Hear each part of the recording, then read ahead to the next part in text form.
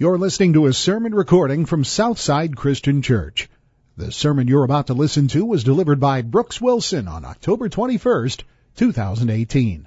For more information about Southside, visit our website at southsidechristian.com.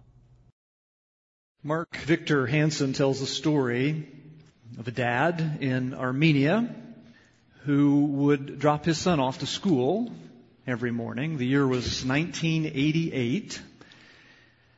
And the boy's name was Armand. And every day he'd drop him off to school, and he would say the same thing to his boy. He'd say, "Armand, I'll always be there for you." Every single day, the same thing. "Armand, I'll always be there for you." 1988, some of you will remember, Armenia suffered a devastating earthquake. 6.9 magnitude earthquake that killed some 30,000 people in 4 minutes. A second tremor came along just a few moments after that, 5.8, added to the death toll of 60,000 people. All the buildings were flattened. Armand's dad survived, but ran immediately to the school where he had dropped his son off that morning, only to find the school a pile of rubble. Remembering that his son's classroom was at the back of the school, on the right-hand side, he ran to the back as quickly as he could, and he began with his bare hands to dig out the bricks and the plaster and dig through the rubble. Other parents came, other people came and stood around the school in shock. In fact, after a while, many of them began to say to Armand's dad, What are you doing? It's too late. They're all dead. What are you doing?" And he just looked at those parents and he said, "You can grumble or you can help me. Are you going to help me now?" And he kept digging. And some people helped for a while, but given the enormity of the task, they began to give up when they got tired, of course. But not Armand's dad. He couldn't stop thinking about his son, so he just kept digging. In fact, a fire chief even showed up and tried to pull him off the rubble. And they said, "Listen, fires are breaking out. Explosions are happening everywhere. You're not safe here. Go home." But he kept digging. A police officer came by and said, "Listen, I know you're angry, you're distraught, but it's not safe here. You need to go home." But he wouldn't stop digging. He dug for hours and hours and hours because he would not give up on his son. That is courage. That is loyalty. And I wonder, does that sort of passionate courage define and describe your faith in King Jesus? Over the last several weeks now, we have been talking about this faith in Jesus, saving faith that is more than just a few facts that we know or maybe just a few words that we say somewhere in our life. It's an all-encompassing allegiance to our living and reigning Savior, the Lord Jesus Christ. And that sounds like a good thing in church, but to be honest with you, the trouble is our culture has been flattened by the seismic shaking of a secular philosophy. And we felt it everywhere, even in the last month. I mean, you can turn on the TV and you feel the walls crashing down, even on something as simple as the relationship between men and women. When you look at the Kavanaugh Supreme Court hearings or the revelations of Me Too movement, you feel it. When you look at the hostility among political parties on television, have you seen the hate ads for politicians? They're everywhere. Opioid addiction is ravaging our nation. Nearly 50,000 people died of overdose last year alone for that one drug alone. Anxiety is at an all-time high, even though the principal American value these days is the pursuit of happiness. We're not getting there. And none of you won the Mega Millions on Saturday either. The flimsy walls of our Christian hostile culture seem to be caving in. And my question is, what kind of people can stand amidst the shaking? Who can be people of help in a world of hurt? I think it's people of courage. People of loyalty. People of faith in King Jesus, the giver of life. People like you.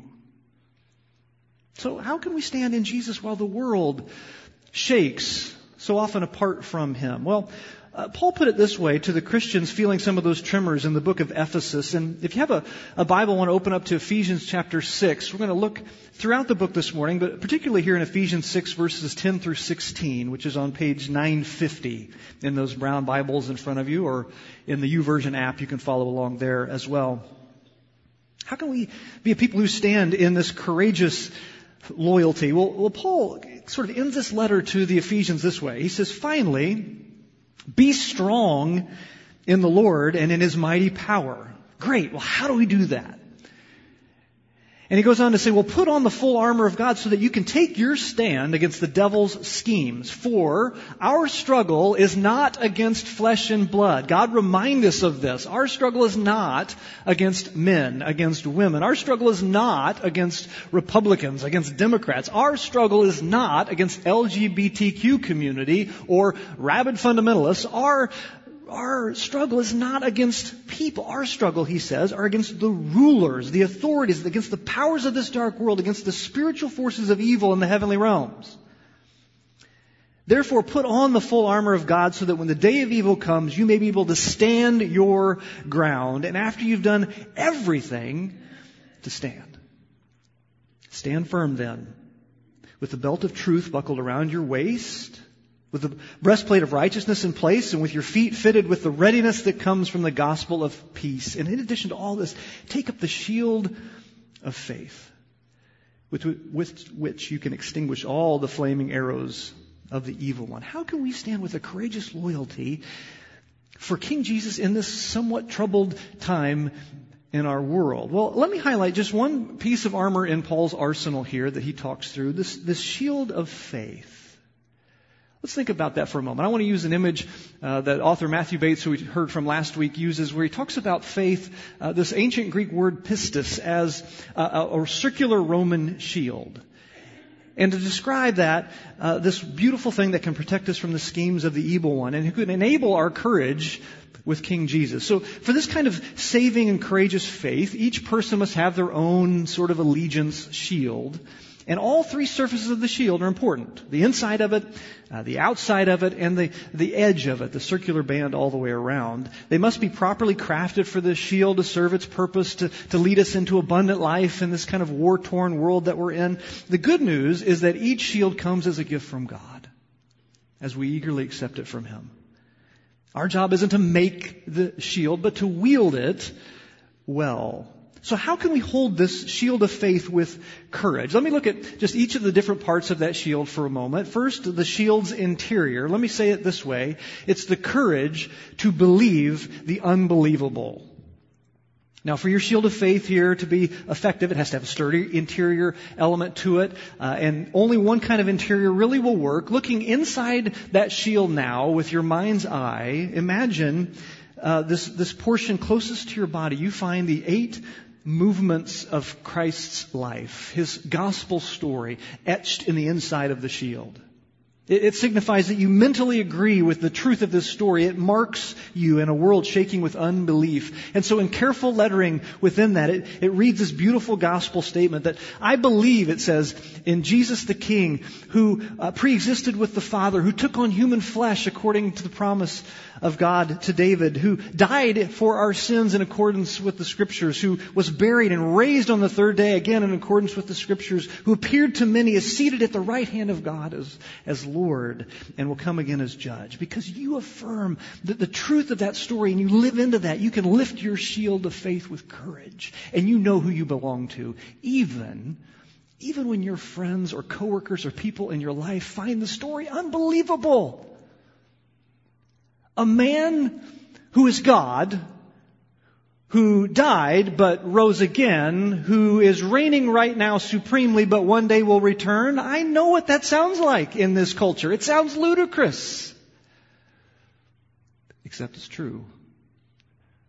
Believe in this King Jesus. Believe in this one who Hebrews talks about. Hebrews 7 describes, I love this, one who has become a priest not on the basis of the regulation as to his ancestry, but on the basis of the power of an indestructible life. Oh, I love that phrase. Jesus, you see, didn't come into the priesthood of God because of his tribal ancestry. He belonged to the tribe of Judah, not the tribe of Levi, but a normal Levitical priest's term ended when he died, and yet the world killed Jesus. The earth shook, curtains ripped, but he came back to life. He lives with the power of an indestructible life. Do you have the courage to believe the unbelievable, to believe in this King? That's the interior of the shield of faith. Let's think about the edge for just a moment. Let me talk about this courage to speak the unpopular.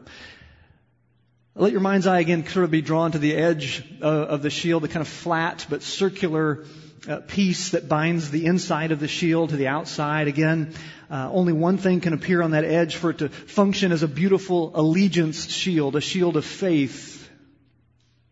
Maybe you see the words, I profess that Jesus is Lord, kind of embossed, encircling the edge of the shield. It's your confession of loyalty to Jesus. The words perhaps you said exactly that way, or maybe in essence when you came to commit yourself to Jesus as the true King of heaven and earth. It's the essence of Paul's words again in the church of Ephesus when he describes God's power this way in chapter 1. He says that power is the same as the mighty strength he exerted when he raised Christ from the dead and seated him at his right hand in the heavenly realms, far above all rule and authority and power and dominion and every name that is invoked, not only in the present age, but also in the one to come. And God placed all things under his feet and appointed him to be head over everything for the church, which is his body, the fullness of him who fills everything in every way. All things are under the rule of Jesus. All things. Would you say that little phrase with me? All things. Jesus reigns over all things. And it is this edge that holds the entire shield together, our ability to confess that this Jesus is Lord over all things, including us.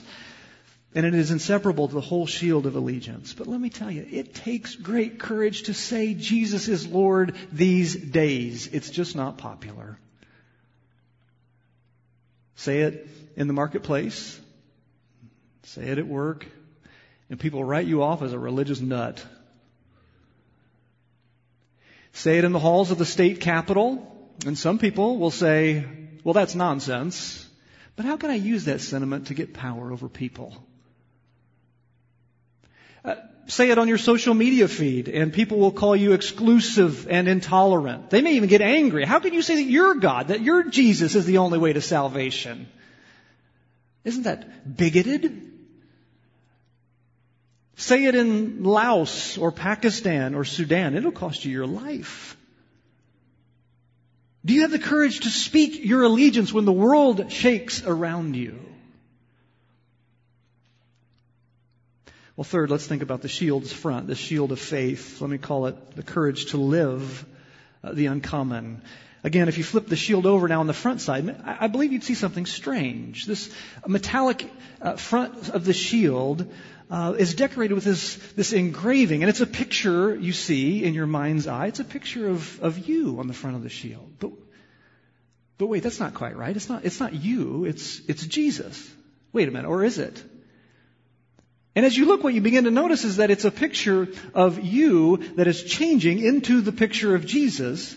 It's a picture of your current life process or life story in process, of you being transformed into the image of this King. Through embodied loyalty to Jesus, you're increasingly taking on His character traits. You're living out His kingdom life. Like Romans 12 says, you're not being conformed to the pattern of this world, but being transformed by the renewing of your mind. Through your obedience to Him, you are looking more and more like your King.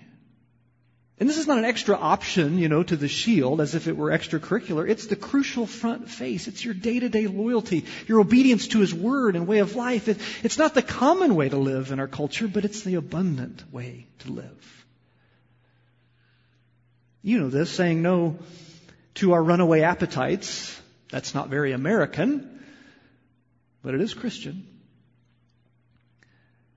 Putting down your screens to serve someone, that's not common. but it is Christian. Replacing our Netflix and chill treatment for anxiety is pretty common. But what if you replace that with do not be anxious about anything, but in everything by prayer and petition, present your requests to God? Well, that's not common. That's like digging among the rubble to find your boy while everybody else is telling you to give up. Do you have the courage to live as your King instructs and not as our culture dictates? This shield of allegiance, this idea of a shield of faith, it's indispensable. And the surface, each surface of the shield is necessary for us as we give our faith to God. It's a mental agreement of the truth of the story. It's this declaration of loyalty to Jesus the King. It is this embodied loyalty to living with Jesus and for Jesus. And to pick up that shield takes courage, real courage. Do you have that courage in a world like this?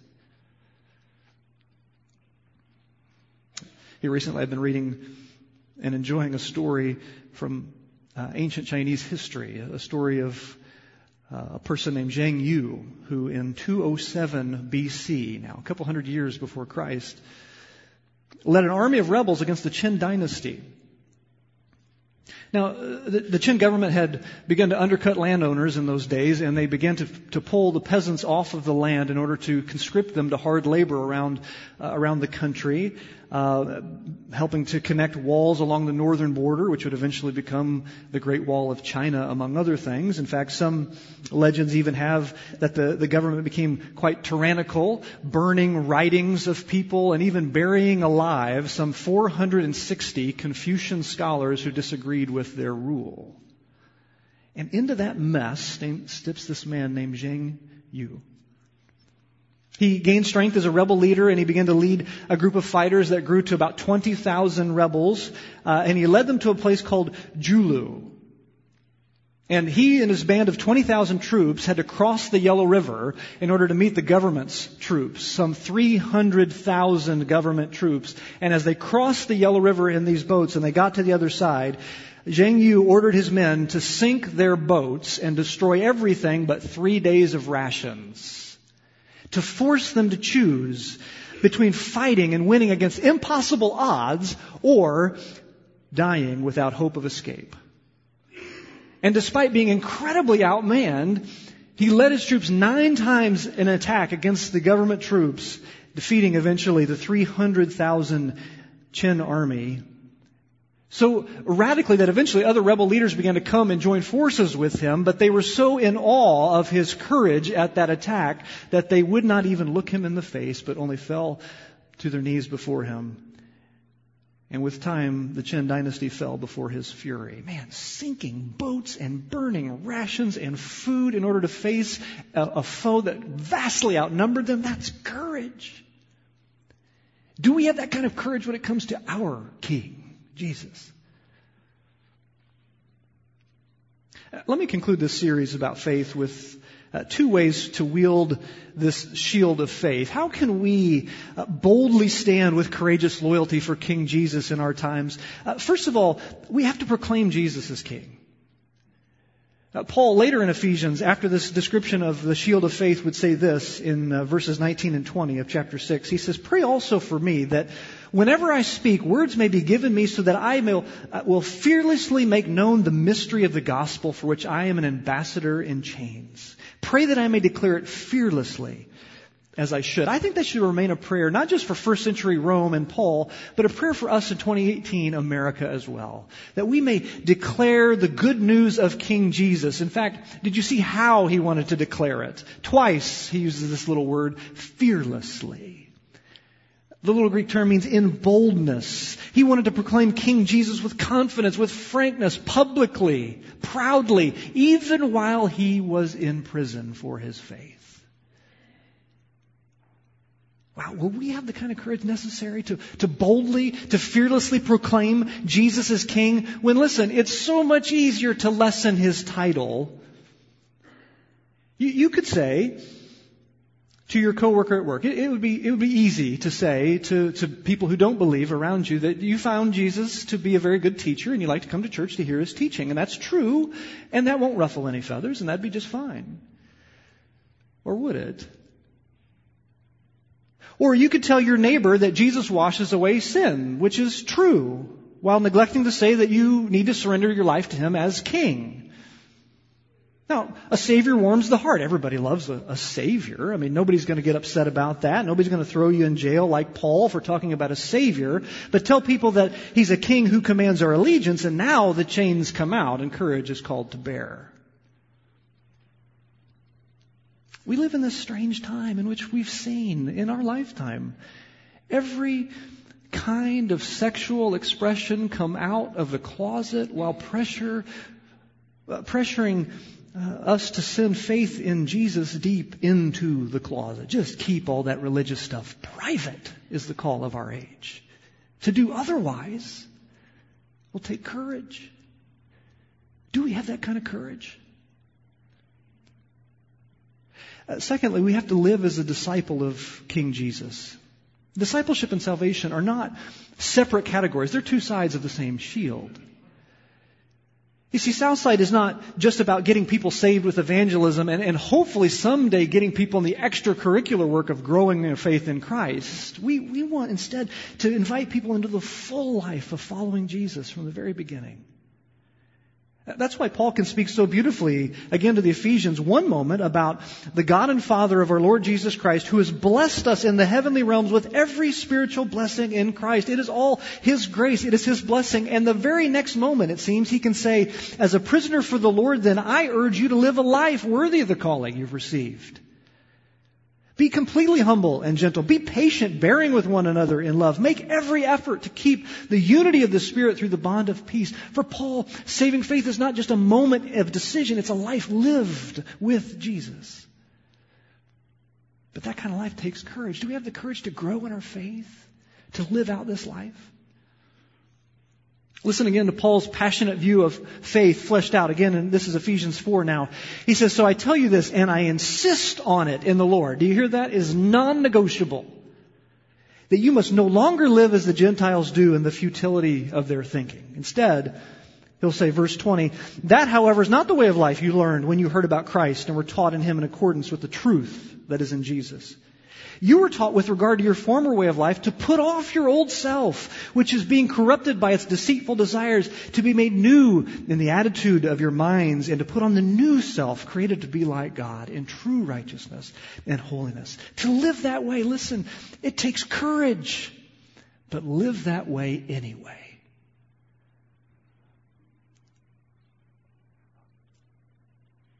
Well, Armand's school was crushed in a pile of rubble. But Armand's dad could not get the words out of his mind that he told his son every single day, I will always be there for you. And so he dug. And when he was exhausted, he dug. And when other people came up to him and they said, it's not safe, you need to go home, it's a lost cause, he dug. For hour after hour after hour, it became 12 hours straight of digging, which became 24 hours straight of digging, which became 36 hours straight of digging. Finally, in the 38th hour, as he dug, he heard a muffled groan under a piece of wallboard. And pulling it back, he yelled out, Armand! And from the darkness, he heard this trembling, shaky voice, Papa? And then he heard 14 other little voices of survivors in the midst of that rubble begin to cry out, Papa, it's me, he said. And then Armand, in the darkness of the rubble, turned to his classmates and said to them, I told you my father would come. He is always there for me. We have a Father who's always there for us, who digs through the rubble of this rebellious world to find you and to find me. He courageously refuses to quit. He is loyal to us, even to death and back. Can we offer Him any less of ourselves? So give your complete allegiance to King Jesus. Pick up the shield of faith Stand your ground with Him and stand with courage. Father, I'm so grateful that we can be found in your grace, that you, Lord Jesus, would come into this wreck of a rebellious world and would offer your very life so that we could be saved. Help us to be a people of courage, Father, a people of deep and abiding allegiance to you, so that not only would we give you honor and glory, but Father, ultimately that we would show the world around us the kind of God we serve. A God of rescue, a God of redemption, a God of peace. Thank you for this gospel of Jesus. It's in your name that we pray. Amen.